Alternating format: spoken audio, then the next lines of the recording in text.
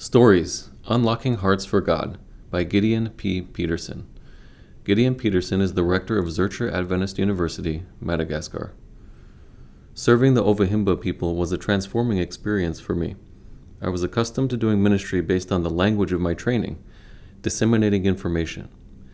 I saw what I needed was a universal language to share God's kingdom principles.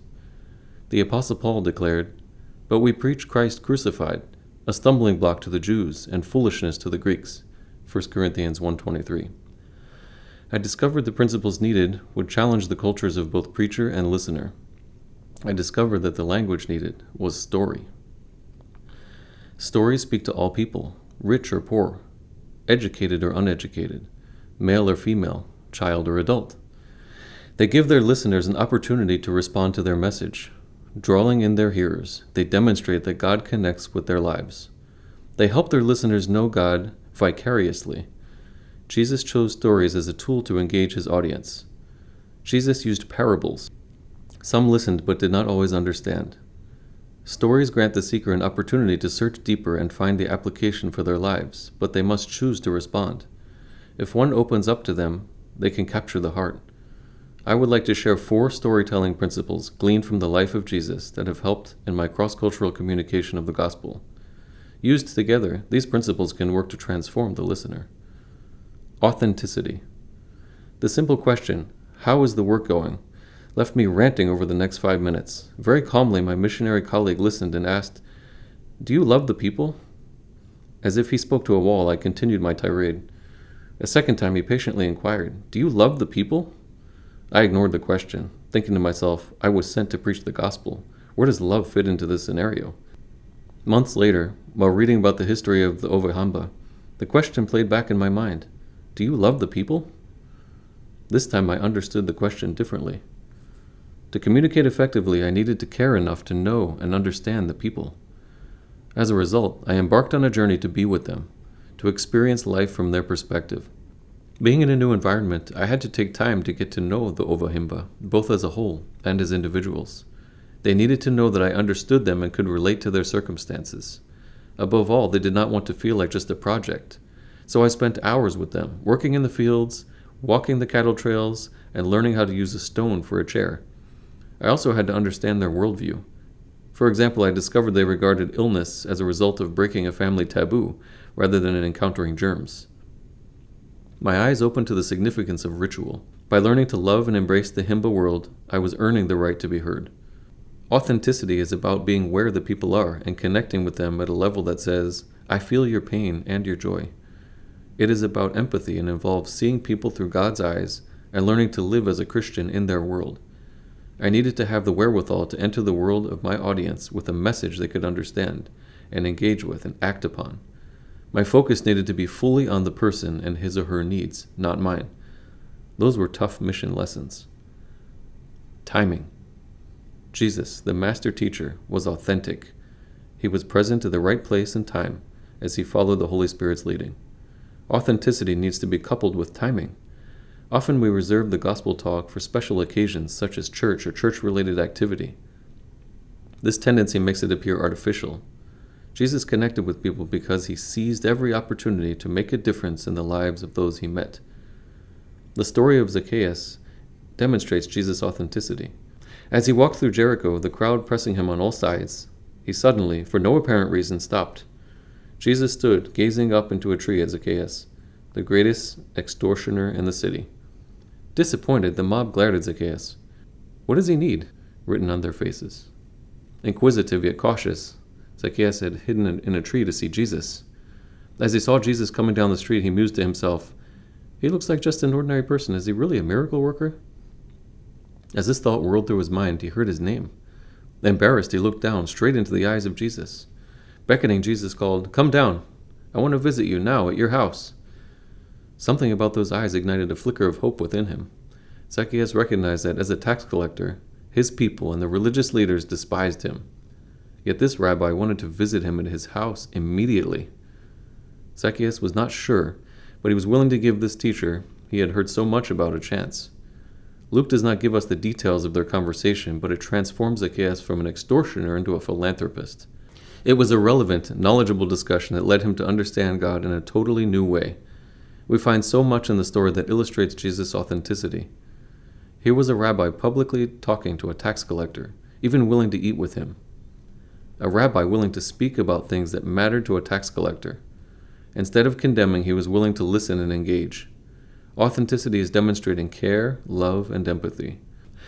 It is being present with someone in the moment and guiding them through new ways of being. For Zacchaeus, Jesus was real, honest, and authentic. Heart language. Narratives come in different forms. We all recall stories from our childhood, Bible stories, fairy tales, rhymes, recitations. Each of these genres uses language differently, has a different tone. But whatever the language used, it resonates with and engages the audience. When I first arrived in Namibia, I spoke about heaven, the 10 Commandments, salvation, sin, and many other concepts that my audience knew very little about. Christian language got lost in translation because I did not understand it from my audience's perspective. A simple definition of sin for Ovehimba was gossip. I started listening to the language I used. I was speaking to a non-Christian audience employing Christian language with Christian definitions. I went to a village to share another Bible story using a flannel board as a teaching aid. This particular afternoon was no different.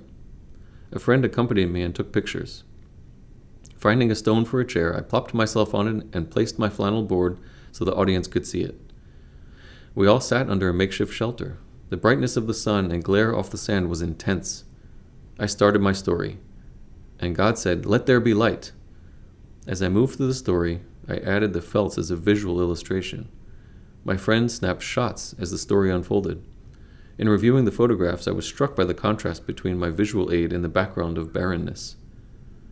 I also noticed that my audience was more concerned about the picture than the story. The flannel board was not appropriate for them. As a result, I began experimenting with various storytelling approaches.